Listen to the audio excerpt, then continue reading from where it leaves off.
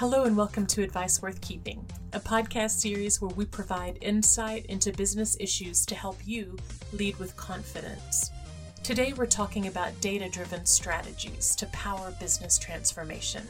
And in this episode, Michelle Kent discusses KPMG's Change by Design approach and how our platform blends data, empathy, and understanding to fuel the human-centric change management required to thrive in the digital world. Hello and welcome to our ongoing series of conversations with people that are bringing clarity to our digital lives. Extremely fortunate today to catch up with Michelle Kent. She's a principal in the advisory practice for transformation delivery at KPMG. Michelle, thank you so much for taking the time to chat. Absolutely, my pleasure. So, Michelle, I wanted to talk to you a little bit about data-driven strategies to develop human-centric approaches to managing change and to achieve sort of future state objectives for organizations across the spectrum of industries. I wanted to start by asking sort of your views on the current state of change transformation as you work with your clients. It's very mixed, and there's a lot of different reasons for that, but I think we're seeing companies who are willing to do it in these kind of faster, smaller, bite-sized chunks, recognizing that it's no longer about perfection. They're a lot more effective in terms of success, but in the past, we had data around 70% were failing. I think we're definitely seeing increased success. What's interesting though is people tend to focus on those failures a bit more than the successes, because it's almost like when you hit success, you're moving on to the next thing and not taking a moment to say, wow, we were successful, we got that done, versus the failures really stick with people and I think often are a little bit more memorable for them. Interesting. Well, with that, what do you see as some of the most common causes of failure or at least suboptimal performance when it comes to change management initiatives? The number one thing that, as a firm, we've done research and just anecdotally, I think most people from an experience standpoint would share as well, is that leadership is often the most critical success factor from a people perspective. Without the leadership support, leadership stepping in, sponsoring, champion, role modeling the right behavior, it's really hard. You might have a great team, but it's really hard to continue to move forward, to break down those barriers, and to see the success that's necessary. Mm-hmm. I think there's a lot of other things around giving it the right degree of effort, making sure what you do, both from an overall project plan, but also from a people perspective, is fit for purpose. It really fits the situation. Mm-hmm. It's clear, it's tangible. You know what you're trying to do and trying to get done. Yeah, and I guess that raises the whole issue of transparency. And connecting the dots between what leaders want and you just mentioned making it tangible to the employees.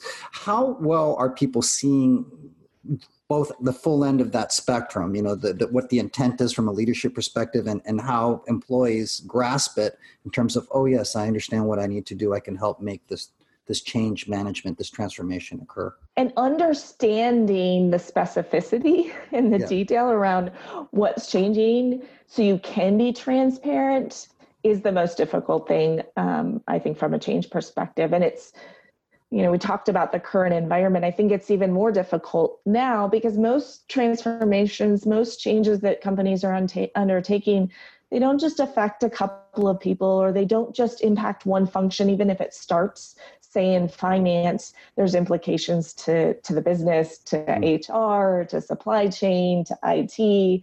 And so understanding all of those elements, how they fit together, the implications of different decisions, and then understanding, for a financial analyst versus an IT analyst versus the controller, what are they going to do differently? What do they need to do differently? What is it going to mean? And really teasing that out to be transparent and get them that information is not an easy thing to do. And that's, I talk about the art and the science of truly asking the questions, well, what is that going to mean? What is that going to mean for that role?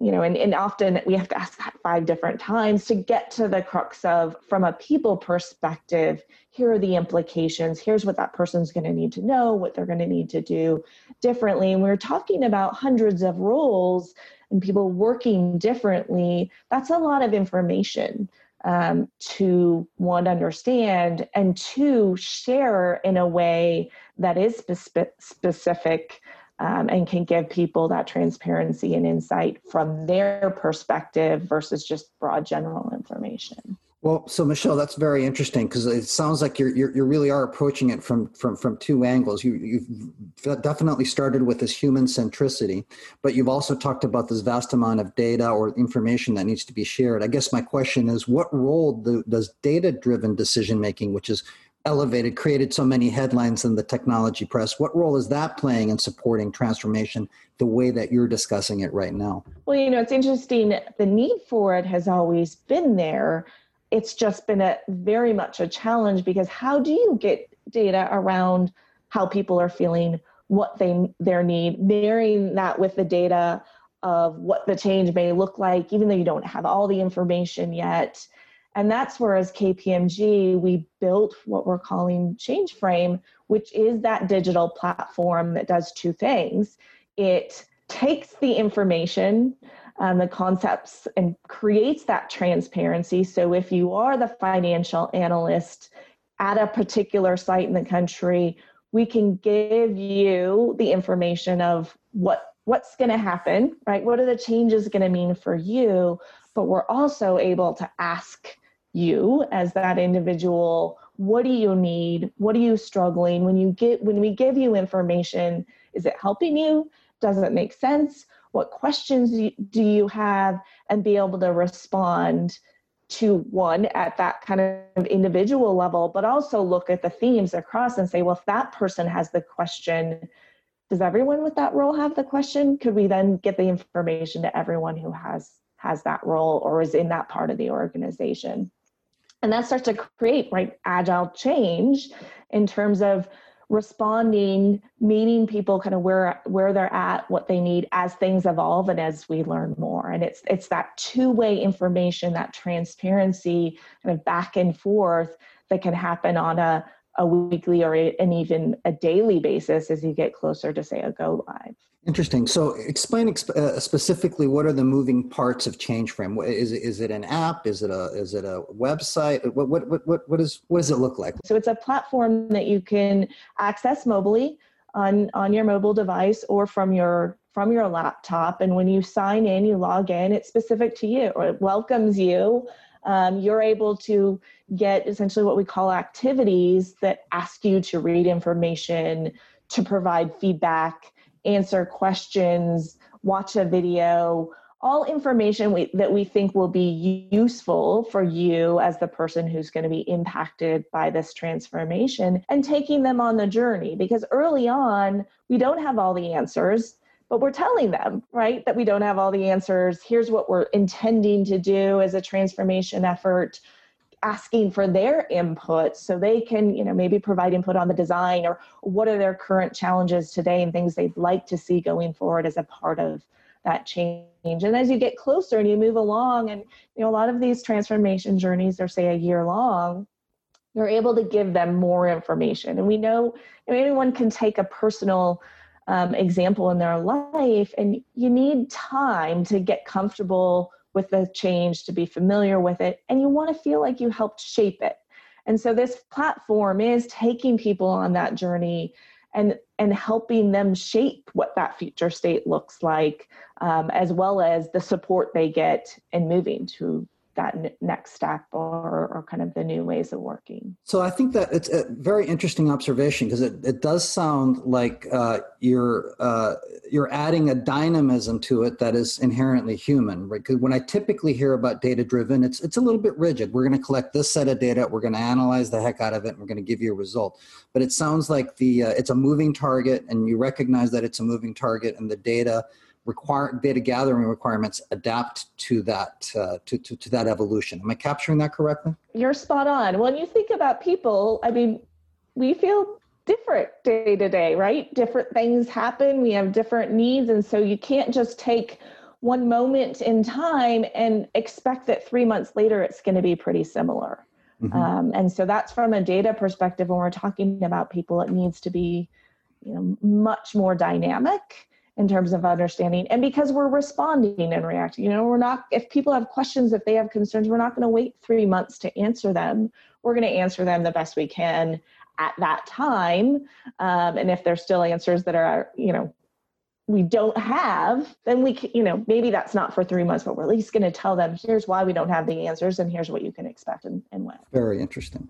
So the change frame, I guess, actually fits into a broader practice that KPMG has in the market known as change by design. Tell me a little bit about change by design and how that fits into the discussion that we're having. Yeah, and again, it's taking that human-centric approach. I think in the past, people would say, all right, we're going to design and build this thing, and then people are just going to adopt it. And just before we're going to implement, we're going to tell them what they're supposed to do, and they're going to adopt it. And again, when you think about your own personal experience with change, it's not very fun to just be told what you're supposed to be doing going forward and not have input into that, especially when people who are close to the work have really good ideas of how it could be done differently or how it could be done better.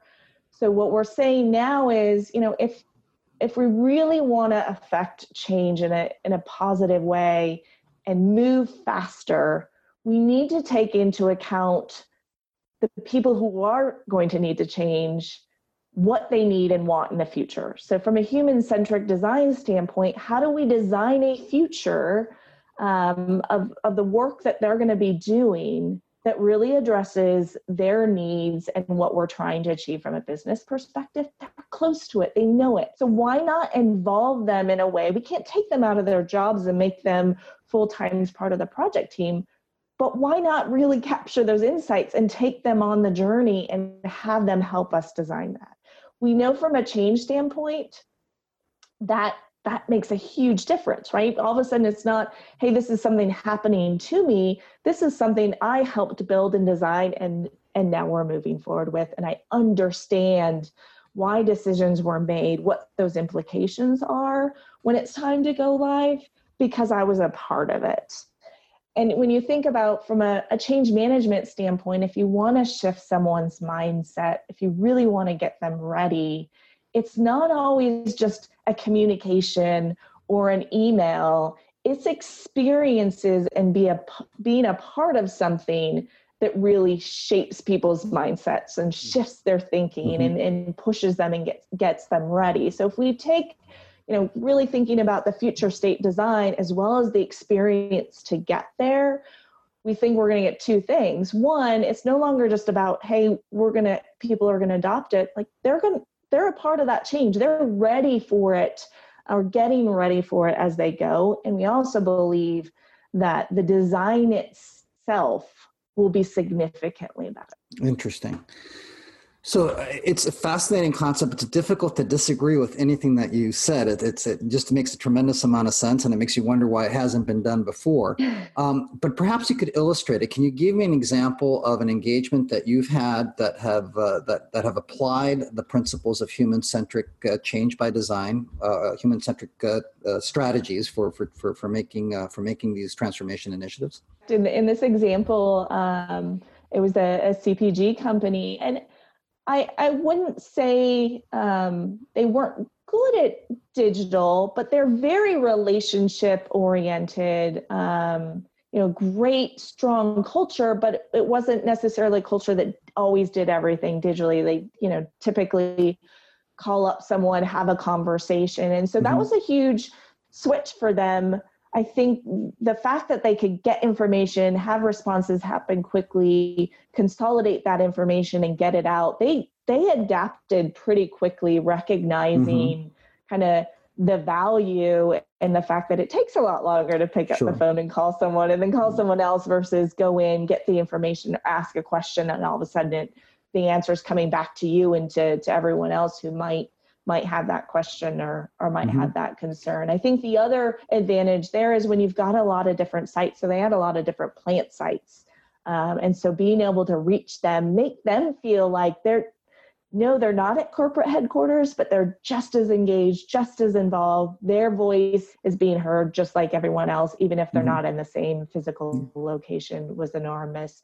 And of course, you can imagine in the COVID environment where all of a sudden everything was work from home, that it made it that much easier for go live during a remote environment, which is not necessarily typical for most companies to do it to that degree. But their success, I think, was definitely facilitated or somewhat enabled by the fact that we could digitally communicate, get information out to people, and not just through email, because everybody's already overwhelmed with emails. Amen to that. So consumer packaged goods, most of the big brands, the folks that typically turn to organizations like KPMG have been around for a while, have a lot of legacy systems. What was driving legacy environments in general, but what was driving the change initiatives? And then ultimately, you said they were successful. Putting into the context of what was driving the change, what were the outcomes that sort of have led you to conclude that the initiative is moving in the right direction? Yeah, they were a company who had grown significantly by acquisition, but hadn't integrated their systems, their data, their processes to be working in a similar manner, right? You've got all these people doing things in a different way. So if you're one of their suppliers and you're getting a lot of different invoices from the same company, having to deal with different processes and systems, even though it's one company, but just different brands, that's costly. It's harder to move people around, and it's not great from a customer perspective. So they looked at it and said, you know what, now's the time. If we want to continue growing, we can't do it in such a disparate manner, and we got to bring it all together and start working differently, both from a system standpoint as well as a process standpoint. So they, like I said, three different functions, and I think that's something important for us to remember. It's always a journey. So they've had now 3 go lives across all 3 functional areas, but they've still got other things coming, additional functionality, different processes they want to change, additional plants that they want to bring on board. But the fact that they've continued to learn, iterate, recognize that they can't be perfect, but really get these things done. In fact, I saw a quote from one of the people not at corporate headquarters, which was great. So, it's always harder when you're out in the field because you don't feel like you're in touch or know what's going on. And they had worked at other companies and said, I've been a part of 2 other go lives, and this is the most successful go live I've been a part of, which, the irony being in a COVID environment when there's so much else going on, they've got plant disruptions and market dynamic and challenges that they're dealing with. To have it go that well and that successfully, I think is a testament to them for putting the emphasis on change and making it a priority. Because it's one thing to have all the data and information; it's another thing to act on it, and they have, and they did, and it's a big part of kind of who they are and who they want to be. So I definitely feel like they still have a journey. But the feedback that they're getting, their ability to make it happen and not disrupt the business, it's pretty impressive. Well, I think 2 very important take-home points, right? That perfection was not the objective, but the fact that it's spreading is probably the most important key performance indicator, that it's being taken on, it's moving, and that you're getting deeper as well as broader. You're moving to other functionalities, and you're adding functionalities within those the disciplines that you're harnessing, those three areas that you focused on. Am I capturing that correctly? You got it. And I think that's a theme for, back to the original question around what do we see happening with transformation initiatives is there really is no end, that, you get through one thing and you learn and you evolve and you continue to improve and take those lessons and kind of adjust and do the next thing. And the organizations who are going to be most successful are the ones who can do that well And doing that well, because it can be exhausting for their people, means keeping an eye on, well, what do we need to do for our people so that they don't have change fatigue, so that they understand the value, they feel like it matters and that it's important. Yeah. But we live in a world today where we have to constantly be changing and evolving. Yeah, but it sounds like the change, the way you've described it, sounds like a building process. So yes, you're doing new things, but it's towards a goal, and what happened before is somehow related to the momentum of where you're trying to go, as opposed to change fatigue coming from you're going left, now you're going right, you're going backwards, you're going right. There's the quality to change that determines whether your end result is change fatigue. Would you agree with that? Is that a correct perspective? Absolutely, right? Yeah, because and back to the point I made around, people tend to remember the failures. They can be exhausting, right? And they really set your perspective on what the next change is going to be like. And so, and that's, I think, something really important about change by design. How do we make the experience of change one that is good, that is meaningful, so you feel like the experience of going through the change and the future state are both have meaning and are worth the effort, and make that effort as seamless as possible. I don't know of a better way to end a wonderful conversation than on that note. So Michelle, what a pleasure it has been to chat with you. Thank you so much for shedding light on the nuances of human-centric change management and the role that data-driven decision-making can play in dynamically managing this progress towards a meaningful future. Thank you so much for taking the time to chat. Thank you.